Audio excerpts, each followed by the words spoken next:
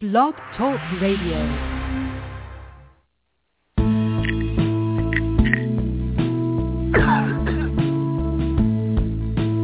Good morning, and thank you for joining us with Three Women, Three Ways. We're the show that talks about issues of worldwide issues, but also issues that apply to women and men and children who are in violent situations or who are concerned about those who are in less than desirable situations.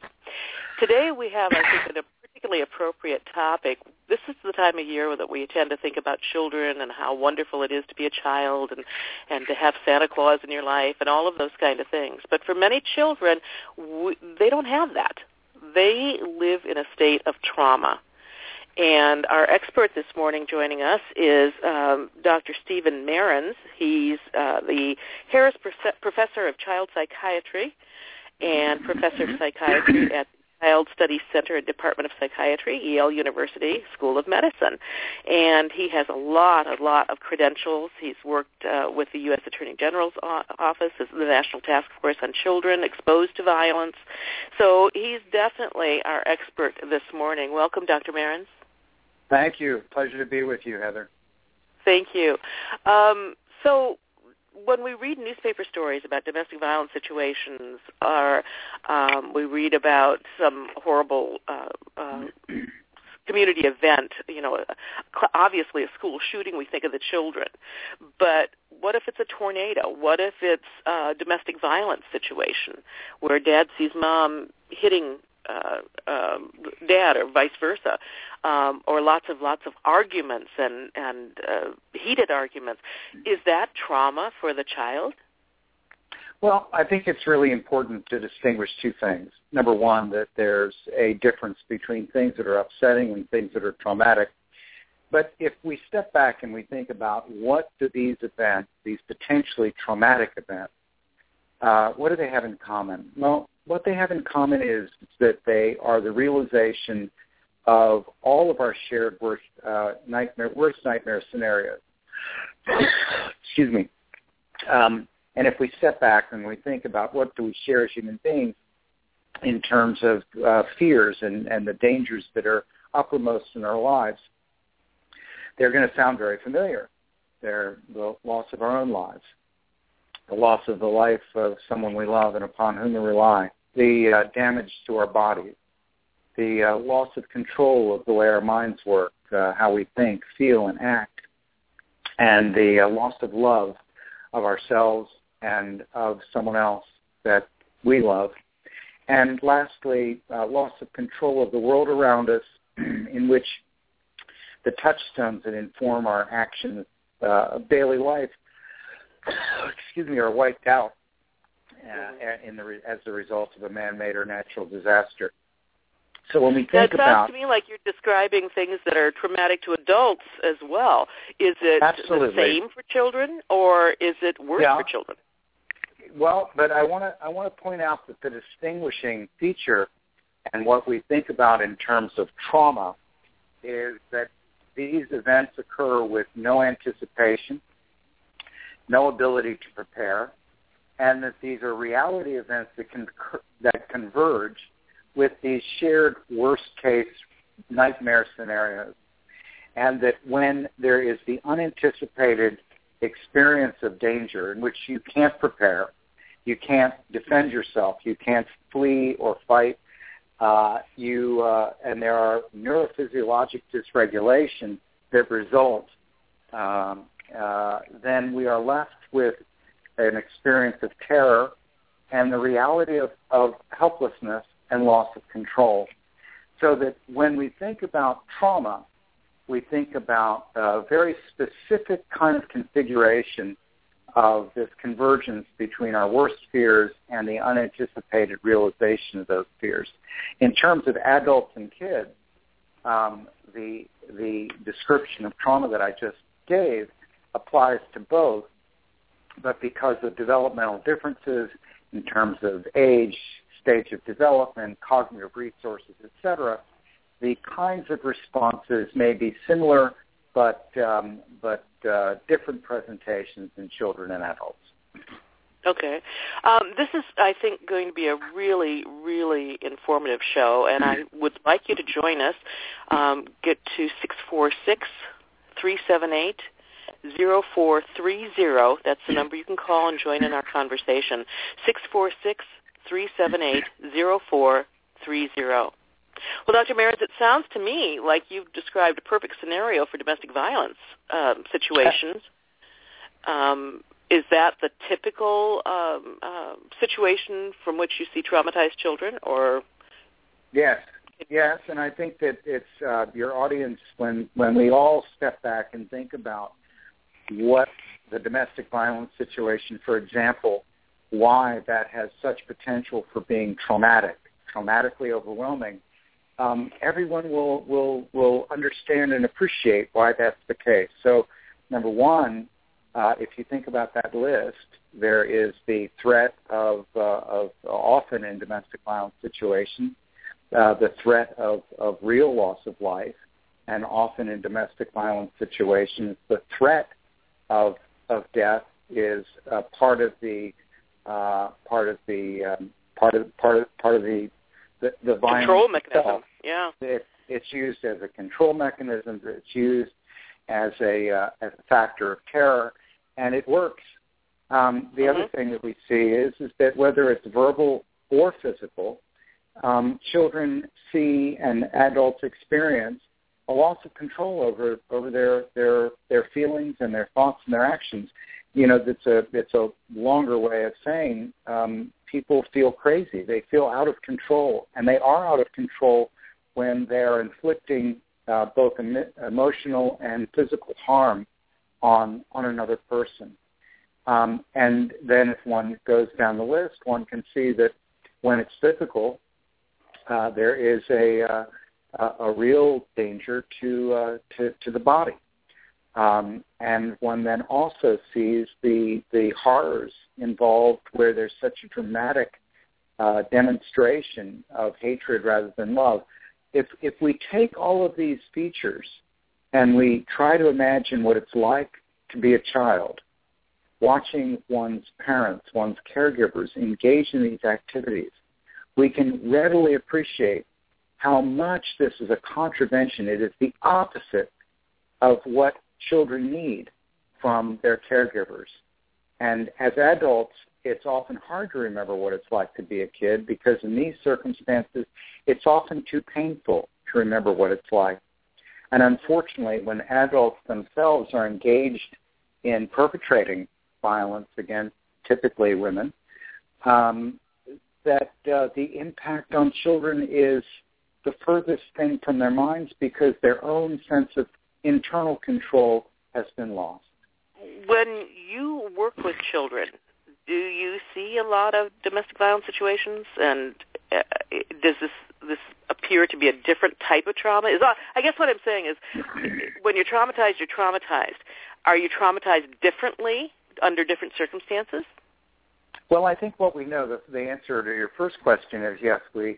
Unfortunately, we see a lot of kids and families in the aftermath of experiences of domestic violence.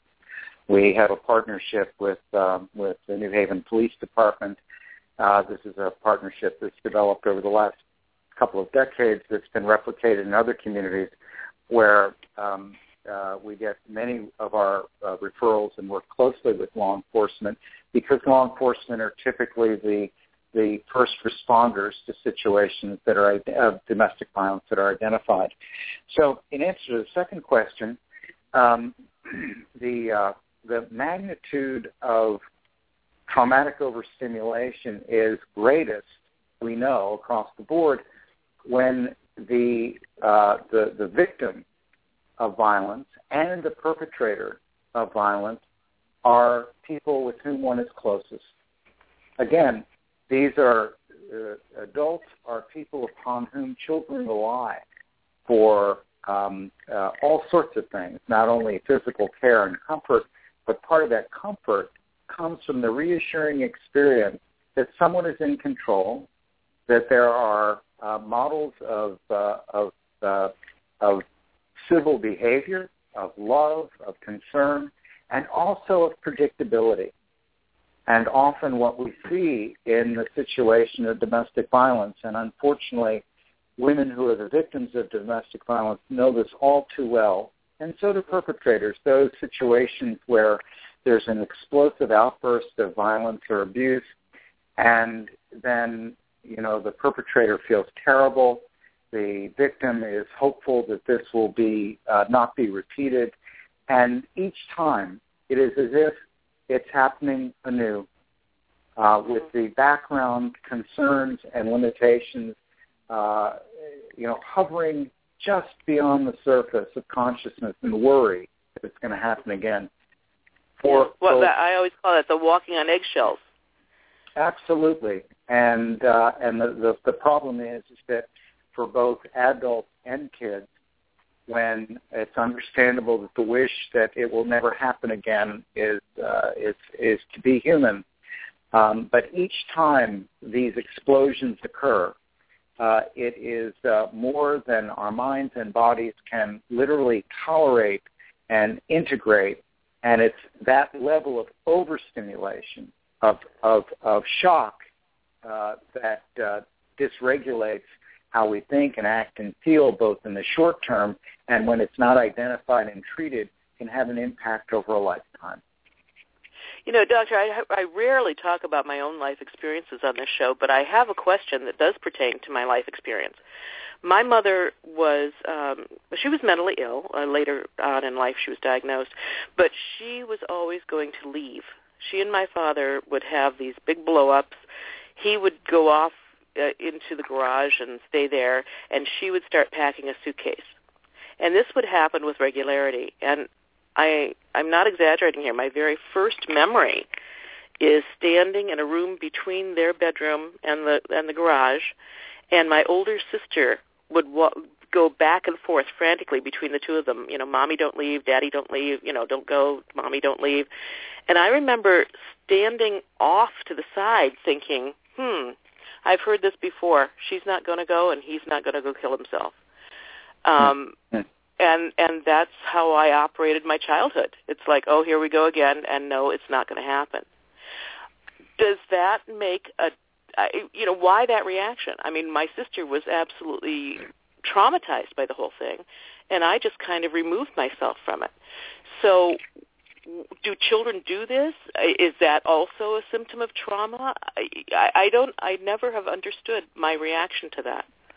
Well, I think it's a painful and poignant example that you give us, and I mean that. You imagine that scenario for all of us, both the person you're interviewing and your audience. Imagine being those two children. Just for a moment, imagine what that might be like, and how hard it is to actually pay attention to our own imagination as we put ourselves in yours and your sister's shoes. And it's an important comment, I think, that I wanted to make because it's one of the reasons why it's so hard to provide the ongoing attention that's needed to these issues because they're so hard to look at. But I think your underlying question is a wonderful one, and it highlights the variables, the factors that are involved that make different children's experiences of the same situation so different, so that we know that age and phase of development vary enormously in terms of kids' reactions to the same scene.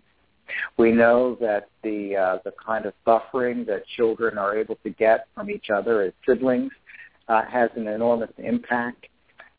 We know that everybody in a family has different roles that develop over time, and that cognitive resources matter, et cetera. So while I can't fully answer the question because I don't know you or your sister well enough to know, but I can tell you that it's not uncommon for these experiences to be very different amongst siblings, and to say that in some ways you were able to utilize your experience and your memory as a touchstone for reassurance that you could go to internally, and lucky you. So that was just me. There's no common thread amongst children who are able to do that. I guess what I'm thinking is if we can identify something that can help a child remove themselves from that situation, at least in their minds a little bit, we could teach children that as a protection, couldn't we? I think so, but I think there's a far more fundamental message that comes out of our experience in working with kids and adults in the domestic violence situation. And that is the sine qua non of both the traumatic experience of loss of control is the same as the behavior that leads up to that experience. That is the loss of control of behavior. And that first and foremost, when we think about mental health, behavioral health, the necessity and requirement of safety is absolutely essential, whether we're talking about children being fed adequately, being kept warm, being kept emotionally safe through reliable and predictable patterns of interaction. The same needs to be said when the loss of safety is because of violent behavior. And so I'm saying this because I think before we get to teaching children about, remembering what the outcome is going to be, the first issue that we need to be attending to, that many communities around the country have been trying to focus on, is ensuring that there are better responses to domestic violence in order for external controls to be put in place. And the problem is that in the traumatic situation, for many, again, it's a subjective experience, but for many, even if the reality is that this has happened multiple times and mommy hasn't left and daddy hasn't killed mommy, daddy hasn't killed himself, at the moment that they're confronted with it again, our brains are often not able to function in a way that allows us to grab hold of those facts and those memories and then use facts and memories as a way of turning down the volume on our emotional responses. This is the vicious cycle of traumatic dysregulation that poses such a challenge to recovery and can lead to, again, lifelong alterations as a result. We have a caller, Dr. Marans. I'd like to see what he or she has to say. Caller, are you with us? Yes, I am. Okay. First name, please, and where you're from. I'm Mary, and I'm from Philadelphia, Pennsylvania. Oh, hi, Mary. Hi. It's a pleasure to talk to you, Heather. Dr. Marans, I know Mary personally. She's helping me with my school. I guess that'd be a good way to say it, Mary.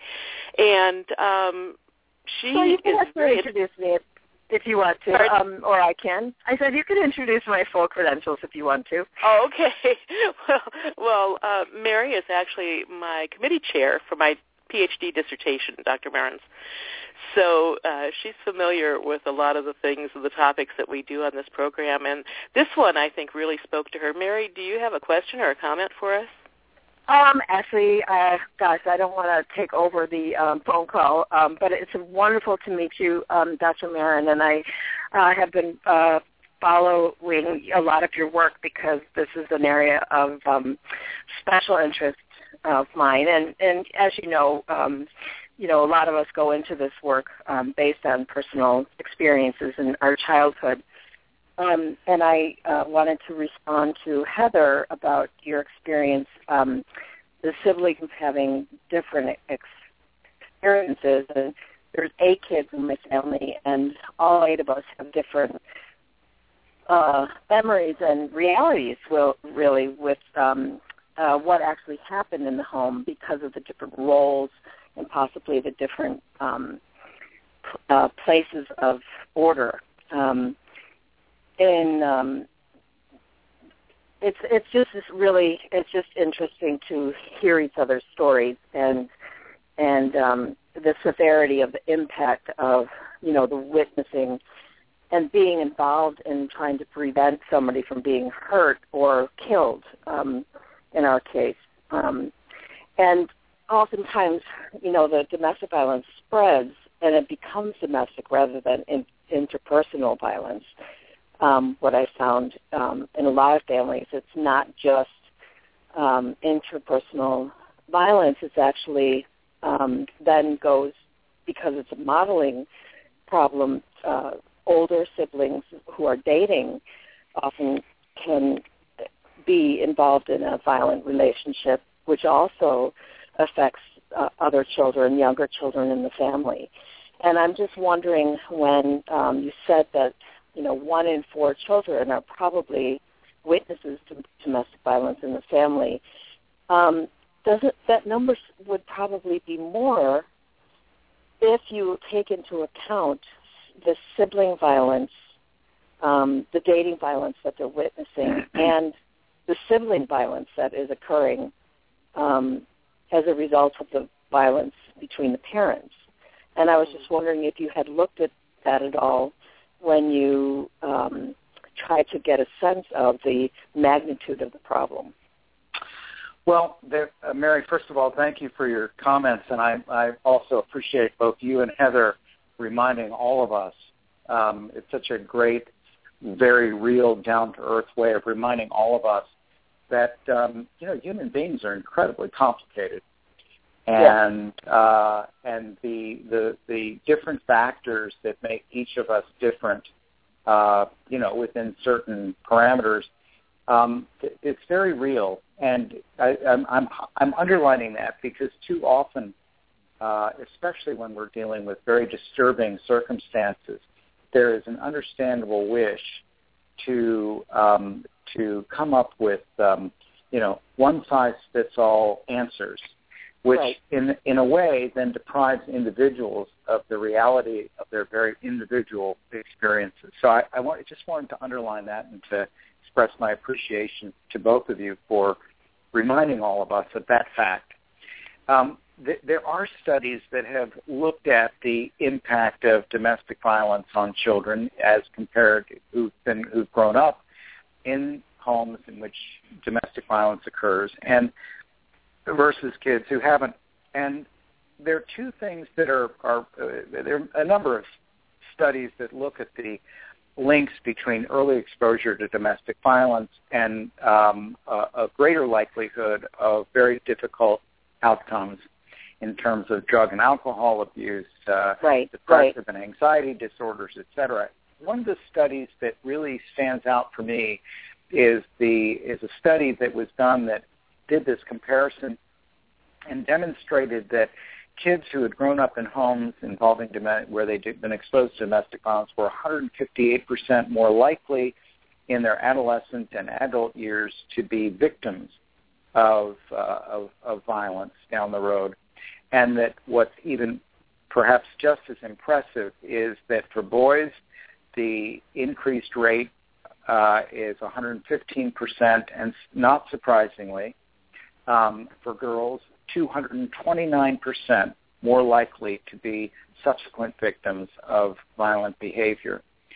I think that the notion of modeling is part of the picture, but I think that the subjective experience leads to real alterations for some, where there are not enough protective factors, which we can talk about, but leads to many kids having their own abilities to regulate their feelings, regulate their aggression that interferes with optimal relationships, et cetera, and also the very common experience of turning from being a terrified, passive victim and witness to becoming a perpetrator to be some of the highlights of the longer-term consequences. Exactly. However, the good news is that there are protective factors, and those are the ones that we need to be taking advantage of as we advance our approaches to intervening in such situations. Right, and most of the time, the protective factors are adults outside of the family, who may be family related, like an aunt or an uncle, but there's also neighbors, and I have found in my experience, I've been looking at this issue, not counting my childhood for academically, for over 20 years. And so we're looking at some of those issues of the protective factors, both inside the family, like an older sibling protecting the younger siblings, or even, the middle kids protecting the younger kids. Uh-huh. Yeah. Sorry. No. And what you just said, in terms of we tend to divide the protective factors into both event factors and individual factors, and obviously some of the things that I had mentioned before about, predisposing vulnerabilities prior to events, et cetera, all those matter. But what you were describing falls into two major categories that predict good or bad outcomes, regardless of whether the traumatic event is exposure to domestic violence or any number of other ways in which our worst fears converge unanticipated in an unanticipated way with reality. And those two factors are the failure to identify those kids who've been impacted, and the presence or absence of adequate social supports and communication.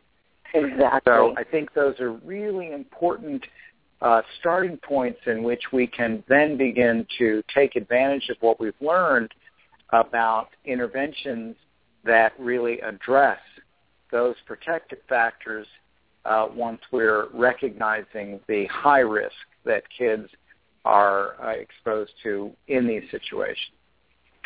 Mary, you had mentioned a figure of 1 in 4 children who have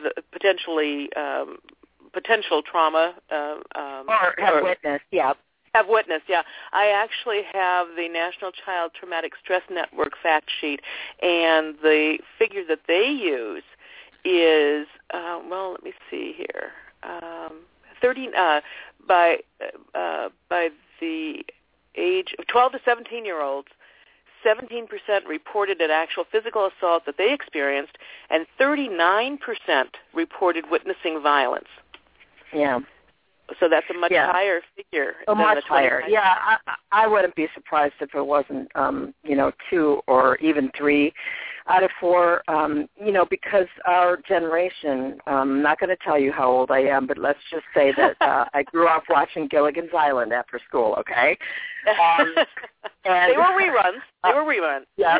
Well, no, not really, but anyway, it was totally hidden and unspoken about, and so the reporting of it is not there, and so I believe that the rates are much higher. But if I could I don't want to monopolize the phones, but one more question I had for Dr. Marans is the same point that you've mentioned twice now, which is external resources.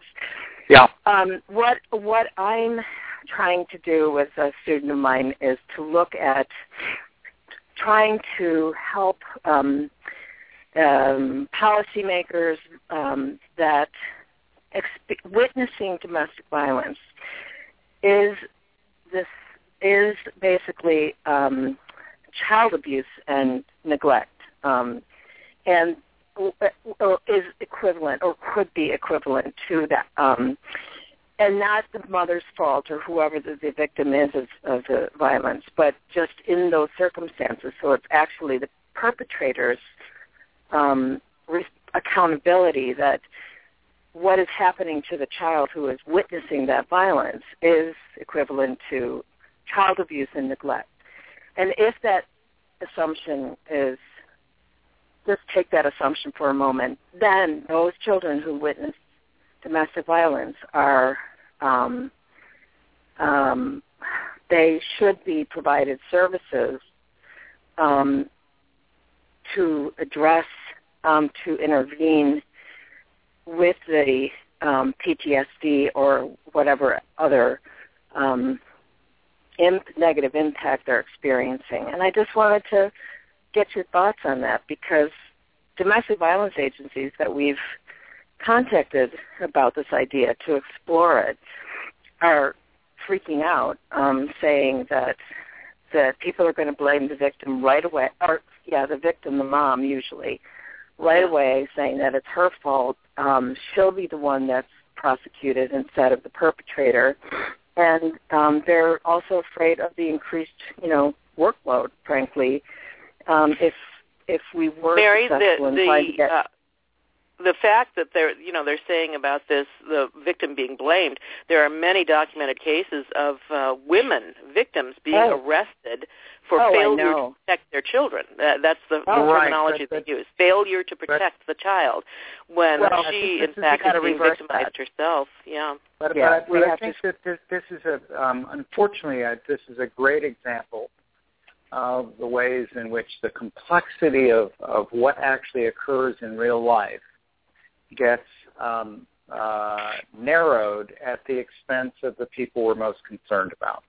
Exactly. So let me give you an example of where Child Protective Services folks are in a real dilemma, and so is law enforcement. But most importantly, typically women who are typically the victims of domestic abuse and their children. And here's the situation where there's a terrible situation in which the police have been called and assault charges are, where there's been assault, and assault charges or risk of injury charges are brought against the perpetrator. Perpetrator is jailed, typically briefly, and they're adjudicated to some sort of, again, one-size-fits-all approach of anger management or whatever.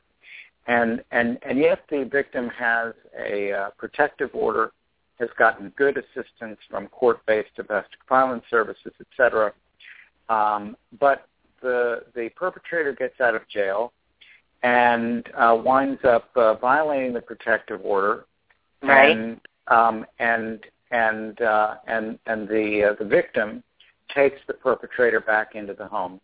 Right. Now, those of us who have actually worked with folks in this situation know that there are multiple factors that lead to that set of circumstances.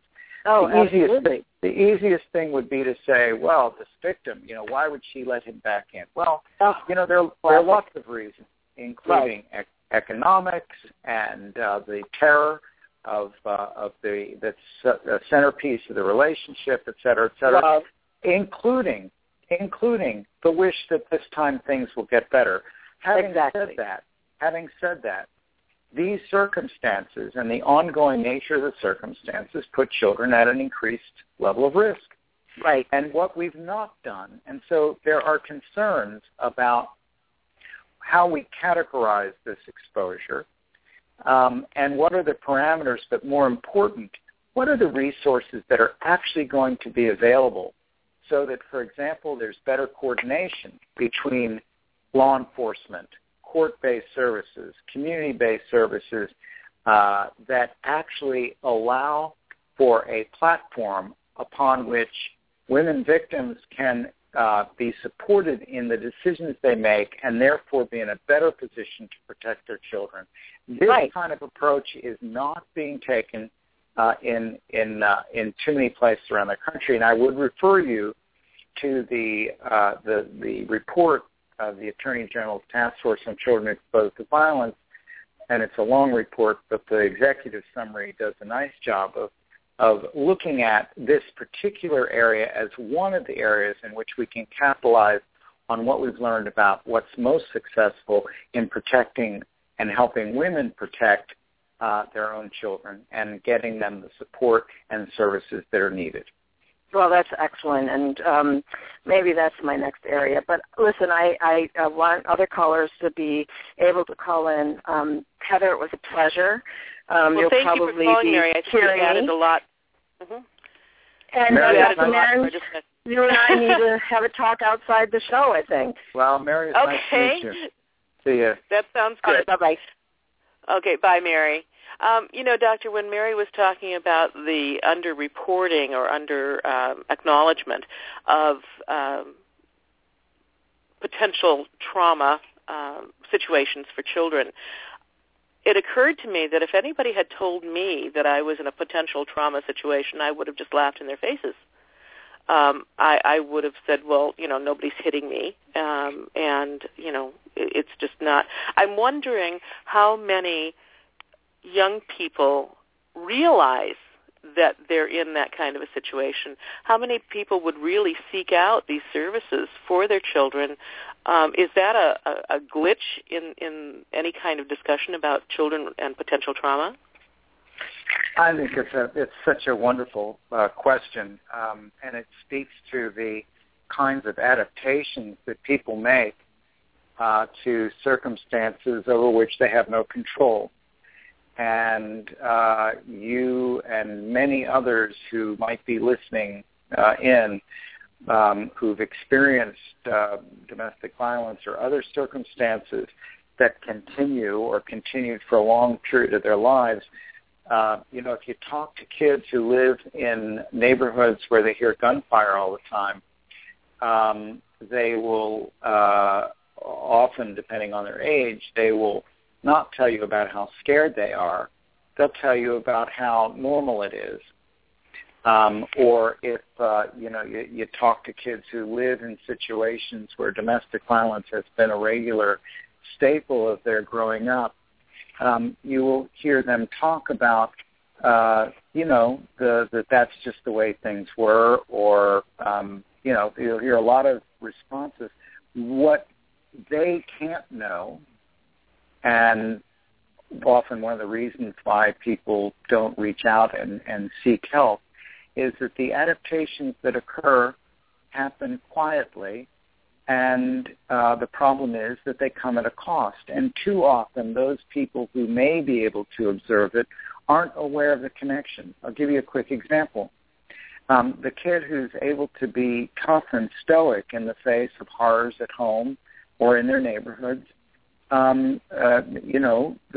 maybe the same kids who in classrooms are not able to pay attention, or who on the one hand may withdraw socially as well as underperform academically, or they may be the kids who become more rambunctious, more troublesome and disruptive in classrooms.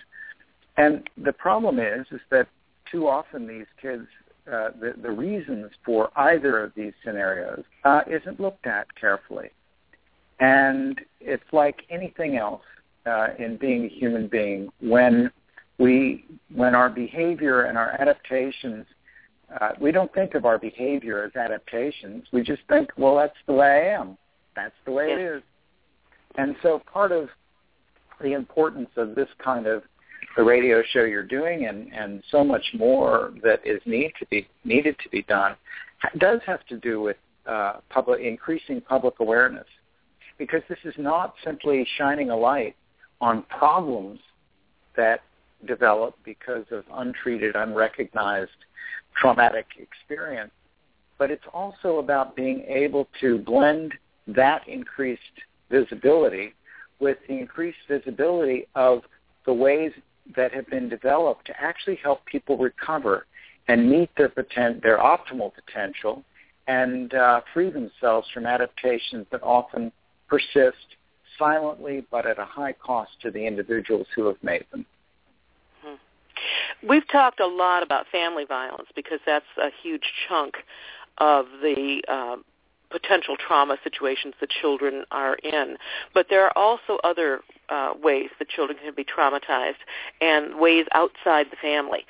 We mentioned a little bit about, school shootings, which we're all familiar with and which we would all expect children to have a potential for trauma from those. But there's also things like weather and war and all of these other things that children are often exposed to. Tell us, please, Doctor, the other kinds of situations that typically can be a potential trauma situation for children. Sure. Well, one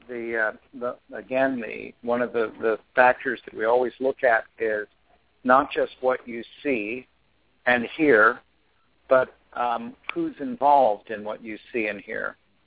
And so obviously the most disruptive and traumatic experiences of witnessing involves situations in which you know the people who are both perpetrators and victims. And that then is combined with what is it that you're seeing. And the idea of children of any age being exposed to the carnage that is visited upon victims by human perpetrators can be overwhelmingly traumatic because of not only what they see, but the demonstration of this absolute loss of control and predictability in the behavior of others, and the inability of the broader world to protect them from these kinds of situations. And again, one of the things that's so important is identifying and mapping our responses from what we know about protective factors, and whether it's a traumatization that occurs in the wake of a man-made disaster like a school shooting or terrorist attacks or natural disasters of weather and fire, etc.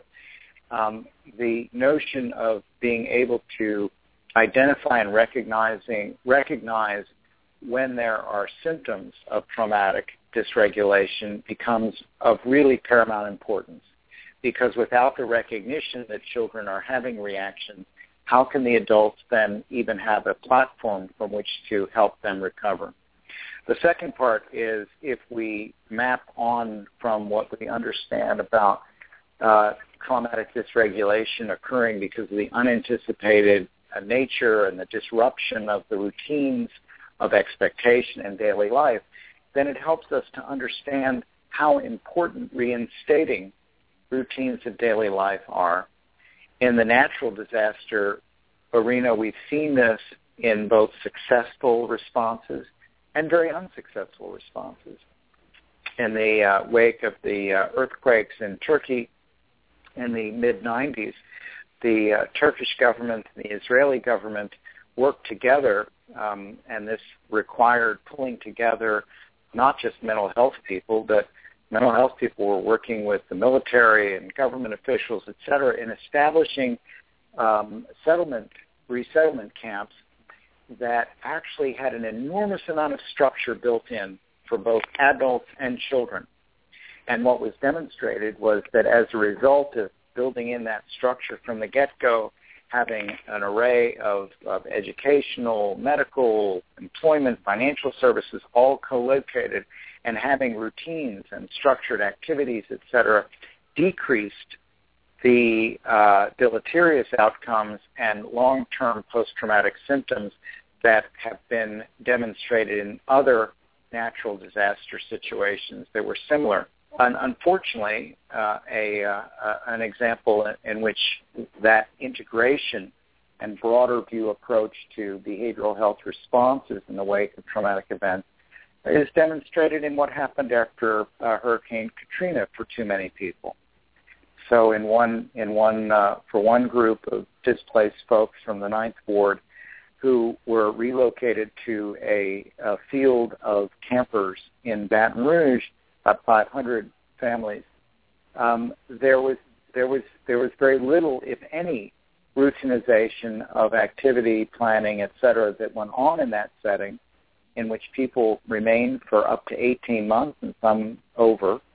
And surprise, surprise, there were very much higher rates of depression and in adults and other difficulties, and an overrepresentation of disciplinary difficulties, academic failure, et cetera, amongst the kids who were there.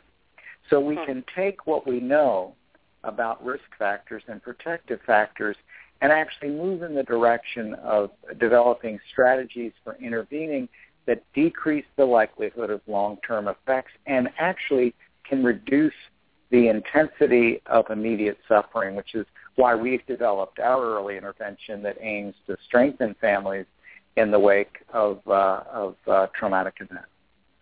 Okay, you say how we have strived. Can you explain?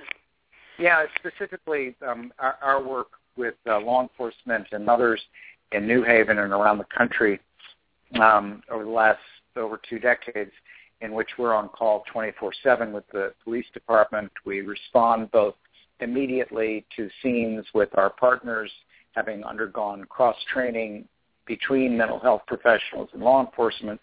And we've learned a great deal about how to intervene to help stabilize families, kids, and adults in the immediate aftermath of potentially traumatic events.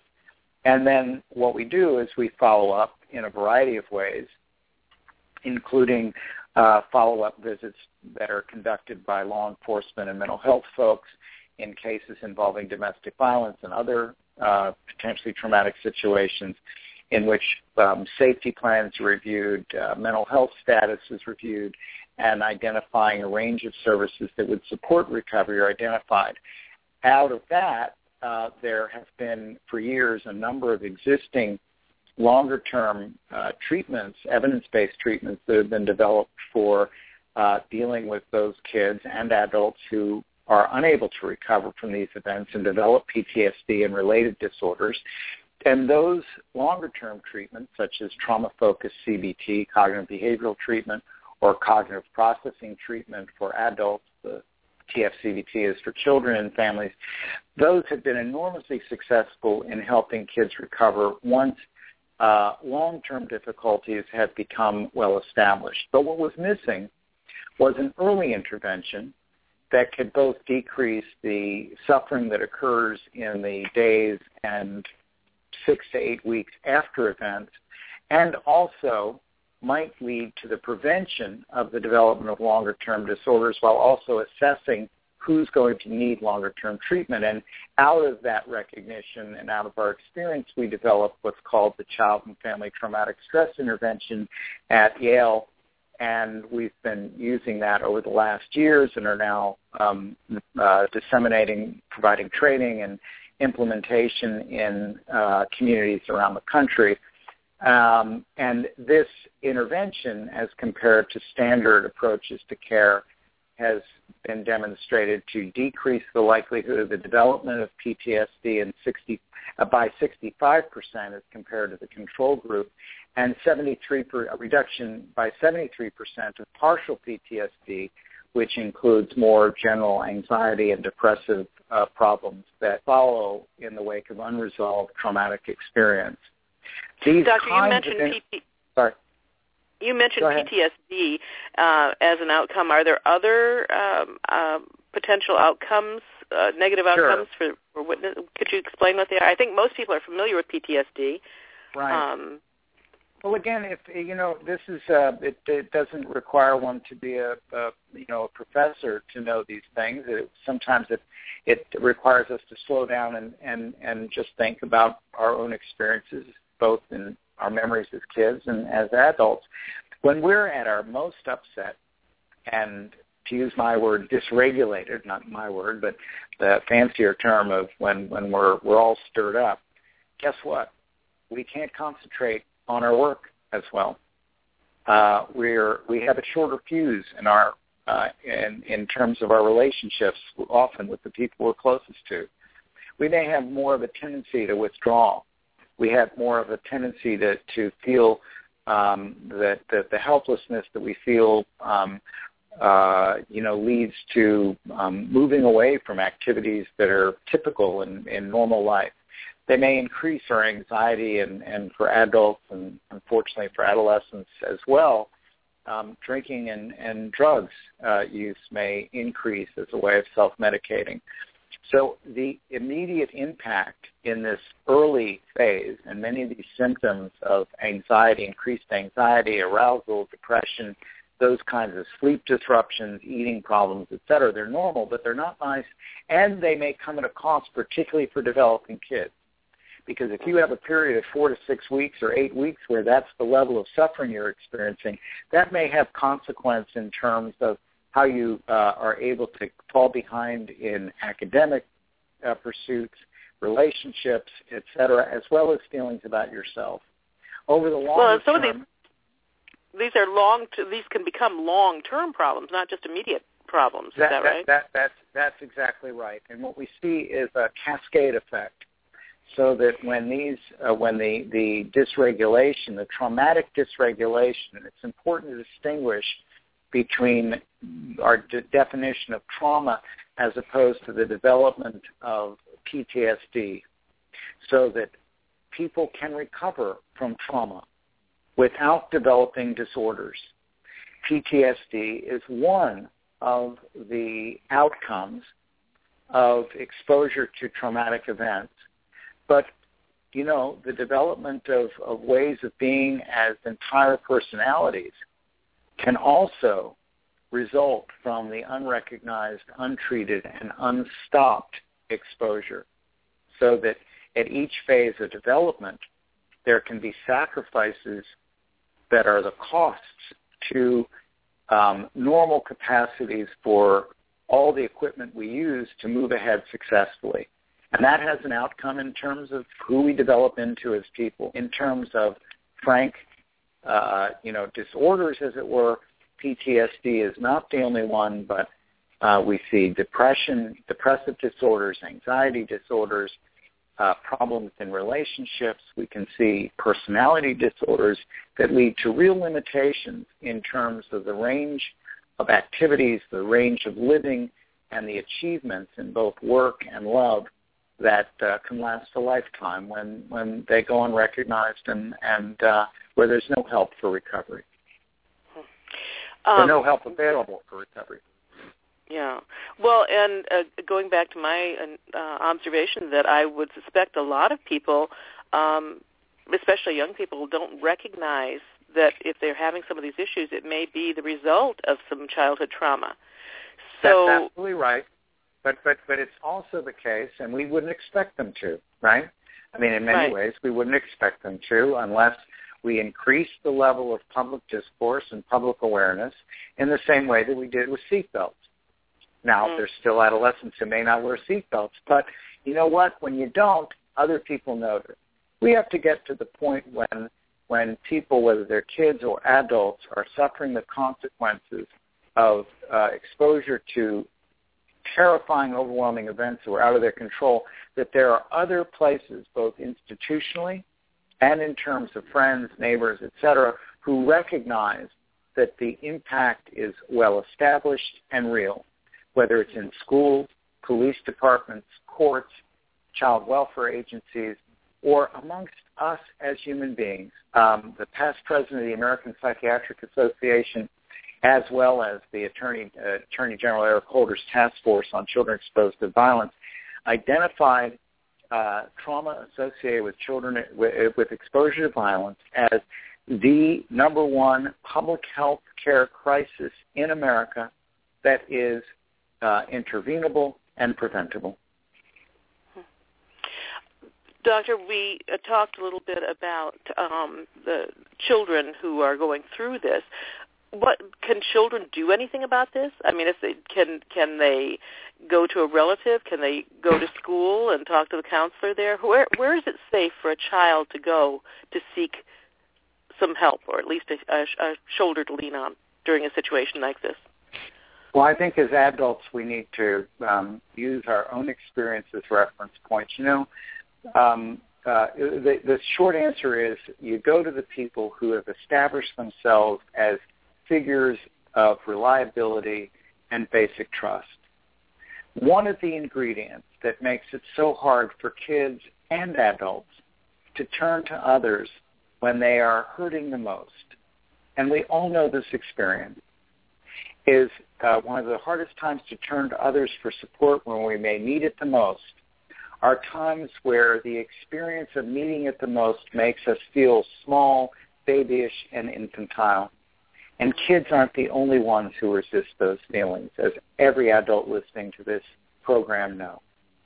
It is really, really hard because sometimes we experience the idea of turning for help as a confirmation that we are inadequate, incompetent, and that we failed somehow. Again, being able to recognize and publicize that what we share as human beings are both strengths and vulnerabilities, that there are real changes that happen in our bodies and our minds, the way we operate as a almost expectable, predictable outcome of certain kinds of experience, is a way of perhaps elevating the discussion, shining the light and illuminating this function so that one day we may be able to imagine that when certain events happen, the response from everyone, both agencies and communities and individuals alike, would be, oh my goodness, I've got the flu. That's why I'm shivering and shaking.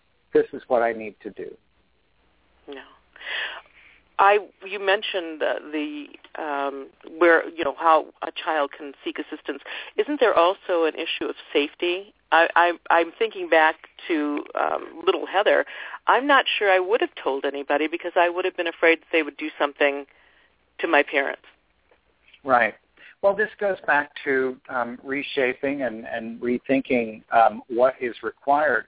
It's one of the reasons that we've learned so much from working with our law enforcement colleagues that the role of law enforcement is not simply one of arrest, but actually when well trained, using the traditional role of law enforcement as figures of benign authority.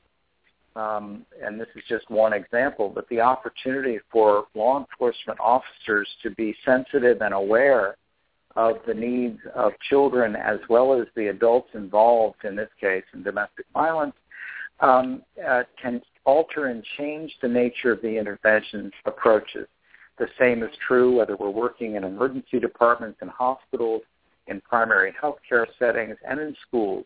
The role of identifying kids and thinking about the kinds of partnerships that are required in order to address the risk factors these events raise actually has been demonstrated to be enormously effective. And right now, for example, our group is working at Yale is working with partners at the International Associations of Chiefs of Police and the Justice Department, the U.S. Justice Department, and our colleagues in Charlotte, North Carolina, where they're also doing this law enforcement mental health partnership around trauma.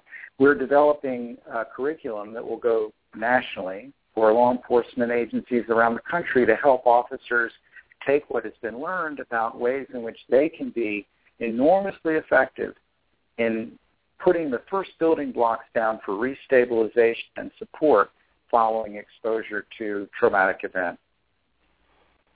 And this is one amongst many activities that have been developed over the last couple of decades, in part through SAMHSA's work and the National Child Traumatic Stress Network work, et cetera.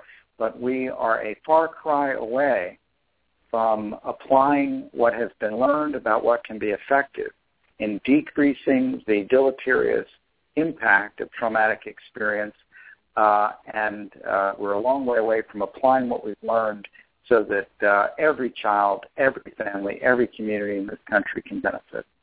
We have work to do. Yes, I think we do. Doctor, if somebody wants to learn more about this topic, where would you suggest they turn to? Well, I think that there's a lot of information out there, and I think that certainly in terms of one resource is the National Child Traumatic Stress Network, and the email, the web address is nctsn.org. And I must say I got a lot of information for the show from their website. Right, and that information has been contributed by folks like us and others around the country who've been involved in this work and involved in the network since its inception. And the other organization is the National PTSD Center, and this is part of this focuses on adults and is very involved in the VA system. Doctor, it has been a delight having you on our show. I always end the show with a quote, and the quote that I'm using today is from John W. Whitehead, the founder of the Rutherford Institute. Children are the living messages we send to a time we will not see. So I think it's crucial for us to understand that the message that we want to send to that time we don't see is a good message, and a message that we cared about our children and made sure that there were resources and things available for those kids. It's been a great show. Thank you. Thank you so much, Dr. Marans, and please join us next week. And we are 3 Women, 3 Ways. Thank you.